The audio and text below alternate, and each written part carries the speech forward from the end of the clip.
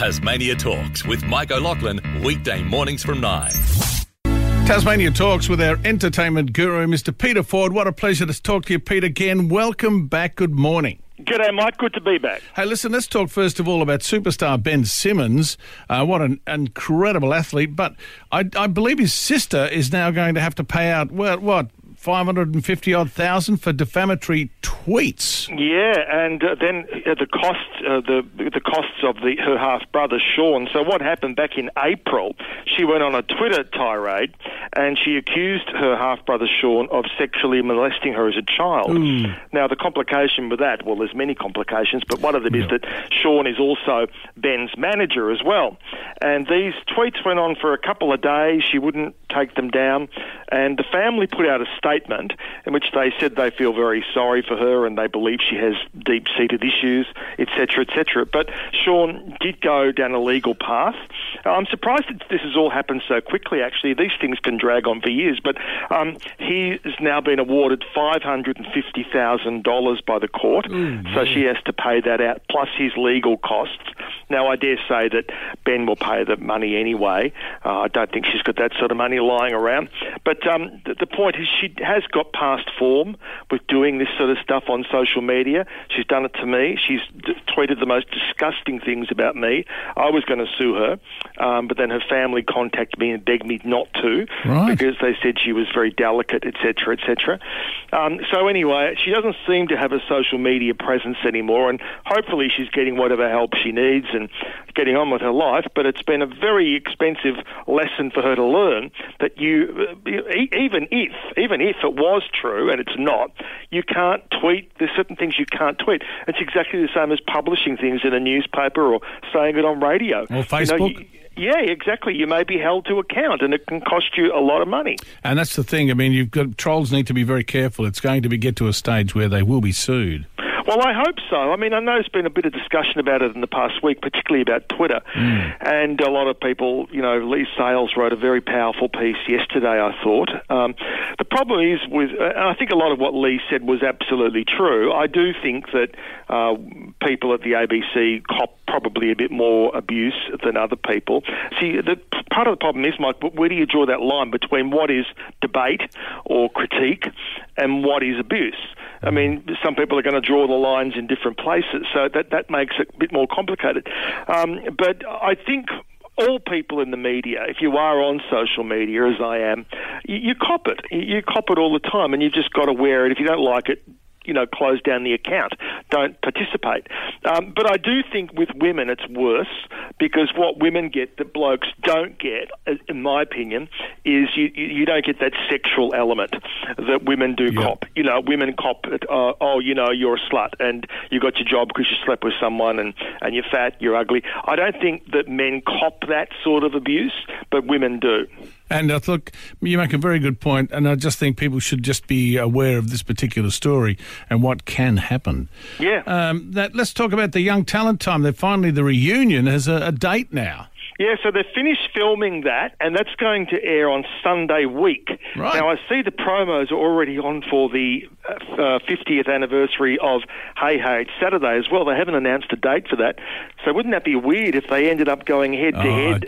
That'd be very retro, wouldn't it? These two shows that have kind of haunted each other for 45 years may still end up doing that. I don't think it will happen, but the Young Talent Time one, which unfortunately it's hosted out of Melbourne. It was put together in Melbourne, and because of the restrictions, Johnny Young wasn't able to fly into Melbourne, so they had to cross to him in Perth.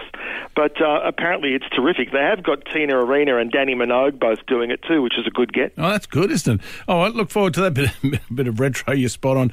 I was watching Masked Singer, and last night, of course, George Columbaris was outed. He took the mask off, and there's a bit of outrage over George.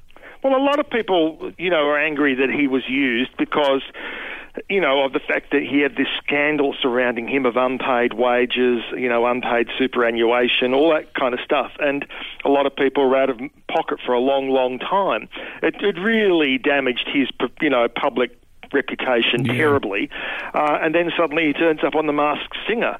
So So, particularly at this point in time where people in the hospitality industry are doing it so tough in Melbourne and Sydney, it kind of rubs salt into the wounds to see him getting a paid gig like that. I didn't guess him, by the way, nor did I guess Vinnie Jones the night before. I was going to say Vinnie Jones, and I would never have picked in a million years. English footballer, tough guy, actor, gone in 60 seconds, all of that, and there pops a head off, and it's Vinnie Jones. I wouldn't have picked that, and I wouldn't have picked George. No, and look, I think the clues are really, really tough this year. And with Vinnie Jones, you could tell there was an English accent there, but then you think, is he putting it on?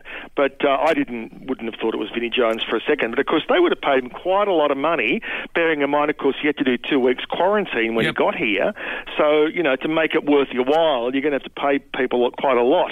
But I'm enjoying The Masked Singer. It's so ridiculously silly that you can't help but just escape into it. Well, you've said exactly how I feel too. I mean, it's that silly kind of ridiculous escapism that is quite harmless. Yeah, exactly. And families can watch it too. Yeah, spot on. Now, what's happening next with Prince Andrew now that he's possibly been served? Yeah, well, it'd be fascinating to see what happens. So, the court process has begun. I think 2 things have come out of it so far. I mean, it hasn't gone to a trial yet. This is still only what we in Australia would call a mentions hearing. But 2 things have come out of it. One is that Prince Andrew is going to participate. There was a belief that maybe he would just completely ignore the whole thing. I know they're doing this debate at the moment about whether the paperwork was legally handed over or not. That seems to me like a bit of stalling and just kind of, frustrate people. But he is going to participate. He could have chosen to completely ignore it. This is a civil case. They have no jurisdiction in the United Kingdom. Had he just ignored everything, the problem was, though, he could end up losing or she could end up winning by default, which would be, pretty disastrous both from a PR point of view and also from a financial point of view. Yeah. And the other thing we learnt is that he, in fact, had a settlement with her 10 years ago. So, I have to go back and watch that interview again to see what he actually said. But, he indicated that he'd had no knowledge of who this woman even was in that interview, but clearly he did if there was a financial settlement with her 10 years ago. Yeah, look, it'll be watch this space. It's going to be very interesting. She's not giving up any inch of ground at all. No, and she's got good people behind her, and obviously he can employ the most expensive, legal people in town, so it looks like it's headed for quite a showdown. And Pete, the voice was grand final winner was Bella Taylor-Smith, the new winner with the 100 grand, etc.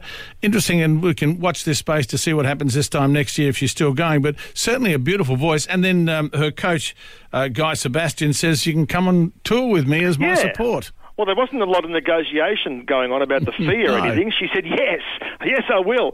Look, I hope she does well. I've got a bit more confidence about her than some of the other winners we've seen on these shows in recent years, where, to be honest, a lot of them win the competition, then you don't see them again until Carols by Candlelight, and then you never hear from them again. Exactly. So it's not trying to be nasty when I say that, but it's very, very, very tough out there. But I think Bella's got something really unique and special about her.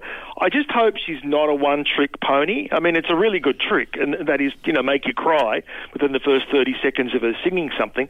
But you've got to have a bit more than that up your sleeve to get a career. I totally agree with you, but good on her. I mean, I did enjoy the show. Totally different to last year's voice. Anyway, it was interesting to watch. But, Pete, good to talk to you yet again. I look forward to next week. Peter Ford, our entertainment expert and guru indeed. Thanks, Pete. We'll talk next week. Good on you, Mike. See ya. Tasmania Talks. Tasmania Talks with Mike O'Loughlin, weekday mornings from 9.